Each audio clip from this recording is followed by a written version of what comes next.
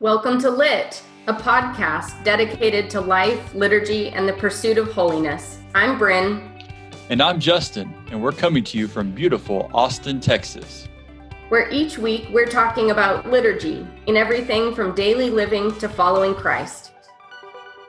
Welcome back. We're going to dive in this week to another special episode because we are in this season at the end of Easter where we have a kind of transition, and we have some big holidays that happen. So we're going to talk about that today. We're going to talk about Pentecost, the Feast of Pentecost, which we celebrate 50 days after Easter. And then we're going to talk about Trinity Sunday, which is the Sunday that we celebrate the Sunday after Pentecost. And those are kind of big feast days in the church. And there's a lot that can be said about them, especially if we get into talking about the theology behind them and whatnot. So we'll talk a little bit about that, but we also just want to talk about what do these celebrations mean for us? How do we celebrate them? How does the church celebrate them? And what exactly are we celebrating? So Justin, what do you want to say about Pentecost and the Trinity? First of all, will you be preaching on Trinity Sunday, or will you be delegating that to somebody else, as is often the case? Two things. I'll answer that question first. I will be preaching because I find it sad at times when and you'll hear, right? So Trinity Sunday, I'm sure you're the same as me, and I've been guilty of this. So I want to say that very clearly. I have been guilty of this in the past when I have preached on Trinity Sunday, and may very well be guilty of this in a couple of days when I preach on Trinity Sunday. I'm try not to. Sometimes Trinity Sunday is where I hear some of my worst sermons. Some I've produced and some I've listened to from other preachers, because I think we overthink and we try to think through the mystery of the Trinity, the mystery of God. But yet, a lot of people will shy away from even talking about the Trinity on Trinity Sunday because of the fear of speaking heresy. And yet the Trinity is not arguably, it is the foundation of our faith is in the Trinity. Yeah. So to not talk about the Trinity is, I think, a hugely missed opportunity. And what I was going to say to kind of set the stage for this, because liturgically, these are 7 days apart. I mean, Pentecost, the Feast of the Pentecost, and then you have Trinity Sunday. One Sunday and then the next. And I think to kind of set the stage for Pentecost, just to kind of put it in these historical terms. So Easter Sunday, we celebrate the resurrection. Jesus rises out of the tomb, and then he proceeds to appear post-resurrection in different ways and different ways to the disciples to do specific things and to teach. And then, of course, nearing the end of his time before the ascension, which is 10 days before Pentecost, he says that the advocate will come. And then we come to Pentecost. And Pentecost we find in the book of Acts. And this is a really powerful story of the disciples and others, lots of others, gathered together. And then all of a sudden, the Spirit of God descends upon this group and in the form of a flame, fire. And all of a sudden they can understand each other. And all of a sudden they're all speaking and they can understand each other. And there's this great moment of unity in the Spirit. And in many ways, not many ways, again, I'm using the wrong words here. The church is birthed out of this reality. The Spirit comes amongst God's people again. And the disciples and those that are there are then go out and carry out this missionary activity that Jesus had very well forecast for the apostles. That this is going to happen. Here it is. And that's what we celebrate on Pentecost. So some of the things you see that are really cool, like at St. Luke's, we had flames everywhere. You have the dove. You're bringing out images of the Holy Spirit that you've seen throughout church history, and you're lifting those up in red. It is a red feast day. So liturgically, it's a red day. So you see red everywhere. A lot of times people wear red. In the case of St. Luke's, that happened. People wore red. Mm-hmm.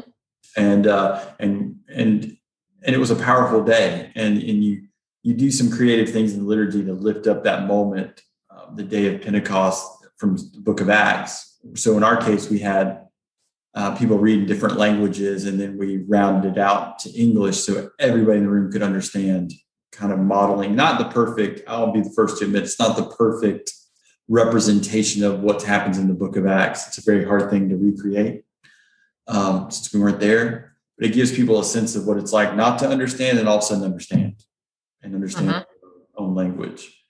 So you see that happen in churches, and then churches get all sorts of creative with Pentecost, but those are kind of the common things that happen from a practical standpoint.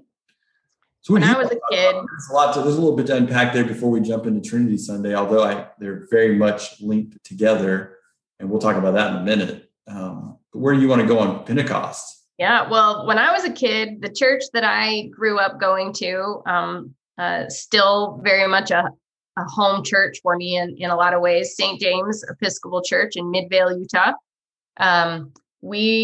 Pentecost was a big deal, and I loved Pentecost. We all wore red. That was, I think they would have let you in the door without red, but nobody tried.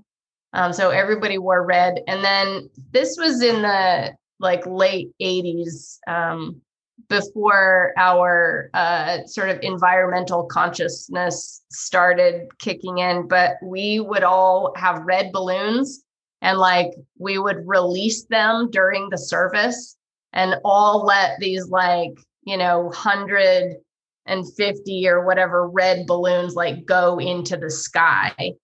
And that was so cool. It was a really neat thing to do. Of course, no church would do that now because it is very bad for the environment to release balloons into the air, but it was a really fun demonstration and a neat thing. And then Pentecost, just personally for me, has always been kind of significant. My confirmation was on the Feast of Pentecost when I was 11 years old in 1991. So that I just celebrated my 30th anniversary of my confirmation in the Episcopal Church.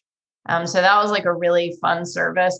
And then my husband and I just celebrated our 20th anniversary, and we got married on Pentecost weekend. So it was Pentecost on the Sunday. So our first Sunday as a married couple was Pentecost. And so that was exciting. So Pentecost just is, it's a neat liturgical feast, and I love it as a priest, but I also have loved it as a lay person for my whole life, before, ever really digging into these liturgical or theological ideas of what's happening with it. Well, let's dive into those theological and liturgical ideas of what's happening. Yeah, good idea. So, have we covered enough the Holy Spirit? Just this idea of the birth of the church, that what we celebrate is this gift of the Holy Spirit being breathed upon us, given to us by God as this, powerful wind that moves, or these flaming tongues, or whatever. So we get the Holy Spirit. The real theological conversation, I think, happens when we then talk about the Trinity. Once we have the Father, the Son, and the Holy Spirit, then we have Trinity Sunday, because we have to, we got to do something with all of this. Yeah, and that wasn't a baiting question, I don't think. I think you're right on that. And this is what I was alluding to earlier. The Trinity is the foundation of it all. So just to kind of hopefully make a good point, if we think about the incarnation, so something we talked about in previous episodes, God the Father sends the Spirit down upon Mary, and the Logos is born. So the Trinity working in union, and this beautiful thing happens for the sake of God's creation, which is us, is set in motion. At the resurrection, at the crucifixion, we get a similar instance of the Logos crying out to God, God responding, the Spirit then moving, and then in tradition through the resurrection, the Spirit of God moves as the Logos is resurrected, Jesus is resurrected. So when you hear me say the word Logos, Bryn, I'm talking about Jesus, but for our listeners, talking about Jesus Christ. So you get these moments throughout Scripture, even into the Old Testament, that I won't bore us with, but there's lots of examples in the Old Testament from creation itself to the time of the prophets, where you get this perfect movement of the Word of God, God the Father, and God the Spirit, all moving in union with one another. And Pentecost is a continuation of this perfect movement of the Godhead, of the Trinity. So when I said earlier that the Trinity is the foundation of it all, it truly is the foundation of it all. Like, it all starts and stops with God. Without that, we aren't talking about Christianity anymore. I don't know what we're talking about at that point. If you negate the Trinity, I don't know where we are. We're somewhere else. And I think that's what makes this make sense. So the Spirit of God is moving on God's people at Pentecost. And it has moved on God's people before, just not in this particular way. And the Logos is the one who forecasts this very reality. And then on Trinity Sunday, we recognize this perfect, mysterious. And I think that's the key on Trinity Sunday. Mm-hmm. It's not trying to figure it out like a math problem or some kind of relational problem, or because you run into, and we'll talk about those together in a minute, but you run into some issues. For the longest time, the church just had this, they would talk about God the Father, God the Spirit, God the Son, Father, Son, and Holy Spirit. That was the language Paul gave us, Father, Son, and Holy Spirit. Now I know, and I don't want to get us off on a tangent unless we want to go there. I know there's a lot of issues with that. Father is this masculine, Son masculine. People have this, but that's just what we have. That's just what we have in Scripture, whether we like that or not. It's just what's there. Now we can work from that, and I think make some very solid theological claims, but we got to kind of accept this is where we land. And also noting, again, to make my Old Testament tie, the Old Testament wasn't Father, Son, and Holy Spirit. It was God, that essentially God, Creator, moved. The Spirit moved over the waters, and the Word was very much present in that. The Word of God. The Word of God comes onto the prophet. So you just get this perfect unity that the early church then picks up and celebrates, not trying to figure it out. They don't try to talk about 1 and 3, 3 and 1. That's a heresy. It was just the mystery of the Godhead. And then a guy by the name of Tertullian in the 200s coins the Greek word Trinitas, which then is what people associate with Trinity, but it wasn't a doctrine. It was just a quick way of saying the Godhead, and in the way they understood this mystery as much as they could understand a mystery. Yeah. So what's great about Trinity Sunday is it lets us bask in the mystery, the foundation of it all, God. Yeah. God. We're there with God the Father, God the Son, God the Spirit, as we are each and every day of our lives. That is, and we recognize this perfect movement of God with God's people throughout time and space. And it's a beautiful thing. And Trinity Sunday for me, in some ways, is bigger than Pentecost in the sense that without Trinity Sunday or recognizing Trinity, Pentecost doesn't make as much sense. Because again, God's moving in this perfect way as God always has moved in this very perfect way. So that's enough ranting and raving for me. I'm sure I touched on some heresy in there myself. But I think you get the point of my excitement about the Trinity and especially the Trinity in the early church. This was a big deal for them, but it wasn't a big deal to be explained. It wasn't meant to be intellectually thought through. And that's what you run into, right? And that's what we run into today. People trying to figure out, all right, 1 and 3, you tell me it's 3. That doesn't make sense. 3 can't be 1, 1 can't be 3. They're completely different. And then you have people saying, well, it's the mystery of God. It's the beauty of God. Look at how God's moved in time and space. Look at this recorded history and Scripture of God moving with God's people in this very powerful way and this Trinitas, as Tertullian says, look at this beautiful thing that's happened, and you get that back and forth. And that's what raises up different things. What are you thinking, Bryn? Well, I think that I think people might wonder legitimately Like, well, if there wasn't even this doctrine for like 200 years, and everything was fine before that, then like, why did we have to try to complicate things by creating doctrine? So I think it's worth saying that even though there wasn't a formulation of a doctrine early on, there was a difficulty.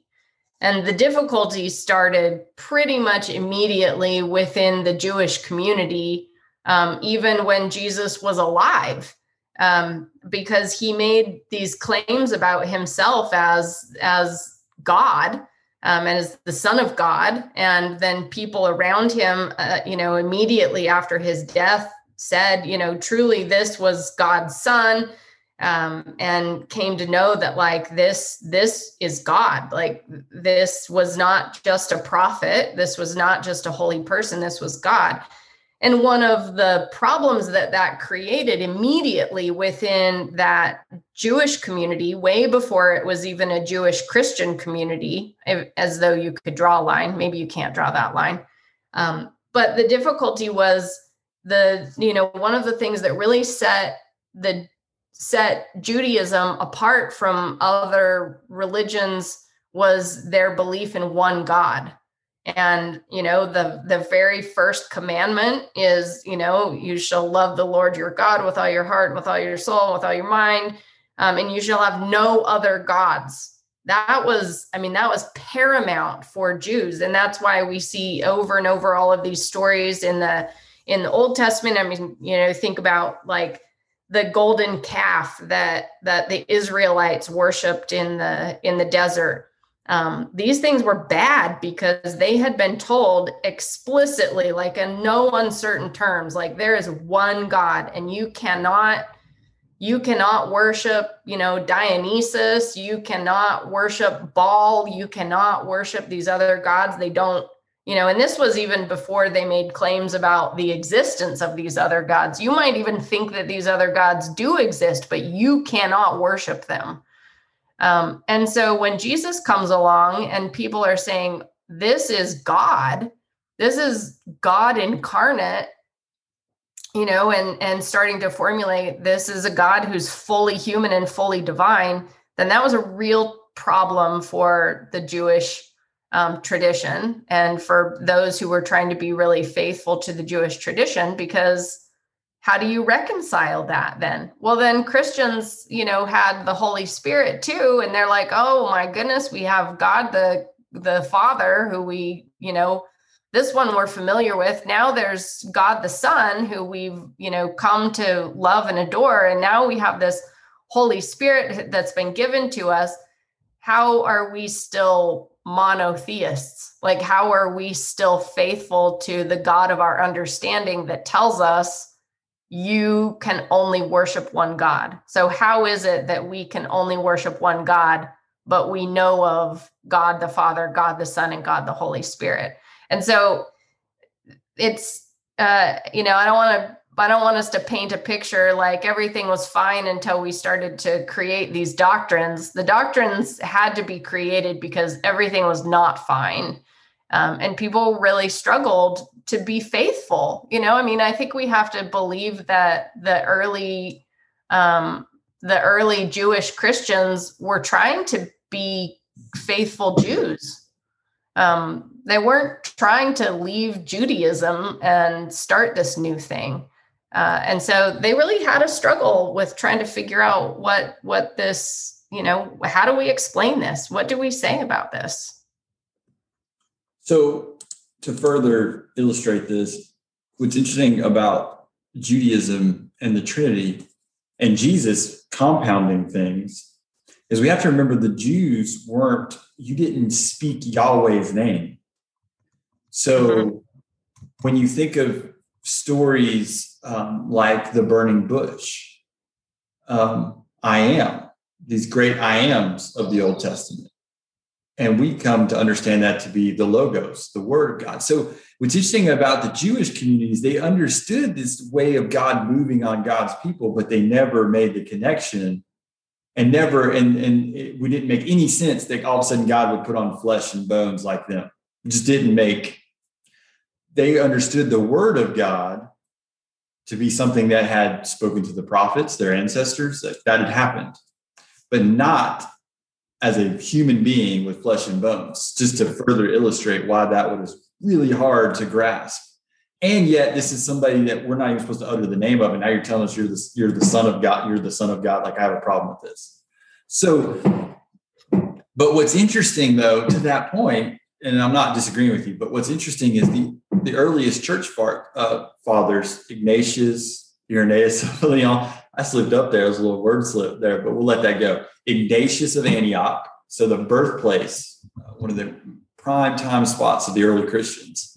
And he was alive right on the heels of Jesus. And then Irenaeus, they all talk about the Trinity. They're talking about it. They're just not calling it the Trinity. So you get further down the line, and that's when the rise of Gnosticism in particular, so you take somebody like Arius, and Arius looks up and says, hey, there ain't no three modes. So let me start with that. There's modalism that happened first, which is, we might say, I am a priest. And at St. Luke's, people know me as the priest. And that's what I have a function that I do. And then when I go home, Lennox and Brooklyn know me as dad. Same guy, different mode. And then I'm a husband. So Vanessa knows me as her husband, her partner, her spouse. Not the same. And that's how people started. That was the first heresy is, this is just God's three modes. So even today, when we say 1 and 3, 3 and 1, which I have said before, guilty, that's modalism. That is limiting God into these modes of existence. Well, Arius comes along and he's like, hey, that's so wrong. That's not correct. And then he jumps up and says, I've got it figured out. It's God the Father and these two lesser existents. And that's a problem. He didn't see it as modalism, but now he just eliminated two parts of the Trinity as not being part of the Godhead, just a little less. And of course, he'll go on further to illustrate that Jesus can't be fully human and fully divine at the same time. It just doesn't make sense to him. So Arius just kind of heads down the different path. And these things start to pop up in different forms or fashions, which forces the church to then essentially indoctrinate some language around the Trinity, which is first, and you may disagree with me, Bren, I would make the case that it first happens at the Council of Nicaea in the creedal statements of that council, which are very Trinitarian statements, and it was primarily to rebut the two natures of Jesus. I mean, that was the rebuttal of the Council of Nicaea is, look, Jesus is both fully human and fully divine. But in order to do that, because they'd all been talking about the mystery of the Godhead, they just hadn't indoctrinated any kind of Trinitarian theology to it. Well, I guess there was a Trinitarian theology. They just didn't call it that. They made some statements about God the Father, God the Son, God the Holy Spirit. That all happened. And you see this kind of continue then throughout church history and it's developed slightly. And other writers will then, as they kind of refute heresy, they lift these up. And the reason they do it, and it's the thing we always come back to, and the same thing you were saying, is it's paramount to our existence as Christians. This is the Godhead. This is the God that has moved with God's people from the beginning till this point, till right now, till you and me sitting on this recording this podcast. Right now, the Trinity is very much in action. This is Godhead. And I think that's why this feast day, although sometimes it's lesser known, is so vitally important, and why we should, even if we risk heresy, should preach it and teach it and wrestle with it, just as the early church folks did. They didn't try to, in the beginning, try to indoctrinate. They lived into the mystery. It was just who God is. This is who God is. Only in our intellectual minds do we want to try to figure exactly who God is versus just living with God. Well, and that's onto something when he said love God. That's an interesting can of worms too that, we won't be able to get into here, but how important it is to make those definitions has been a really difficult thing for the church. So I think it's just important to acknowledge too that,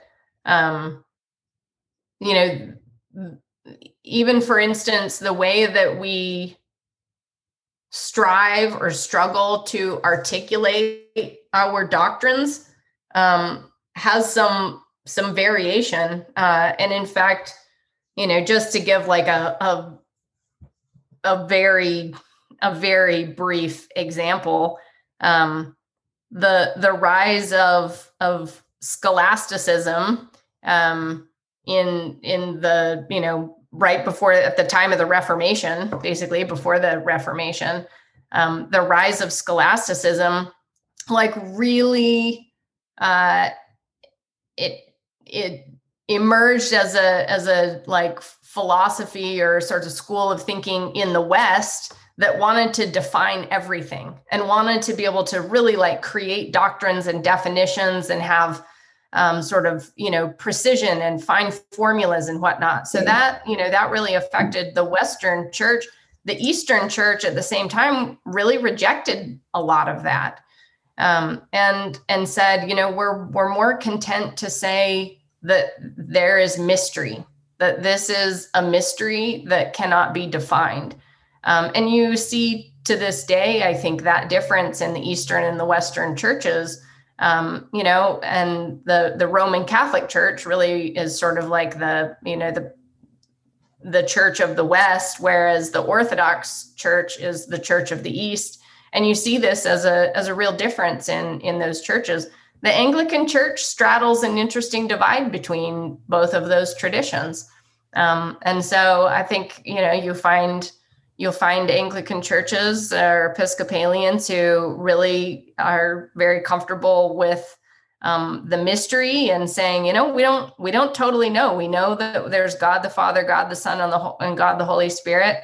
And then you find others that will say, no, we really, we've defined it and it means these things. And so there's some variation within our big tent. Yeah. And I think that's a good place for us to kind of leave off by way of saying, when you think about the Feast of Pentecost and you think about Trinity Sunday, what we're thinking about is what it merely means to be a Christian, what it means to live into the Spirit, live into what God calls us to be and to do. And God calls us out of this perfect, mysterious Trinitarian existence that is moved in our lives in ways that we don't even fully realize. And that's the beauty of our faith. And Pentecost lifts that up and sets a very real existence of the church in motion in time and space now.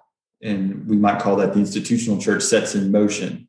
The apostles go out and start planting, building on the synagogue life, planting churches and spreading this new thing.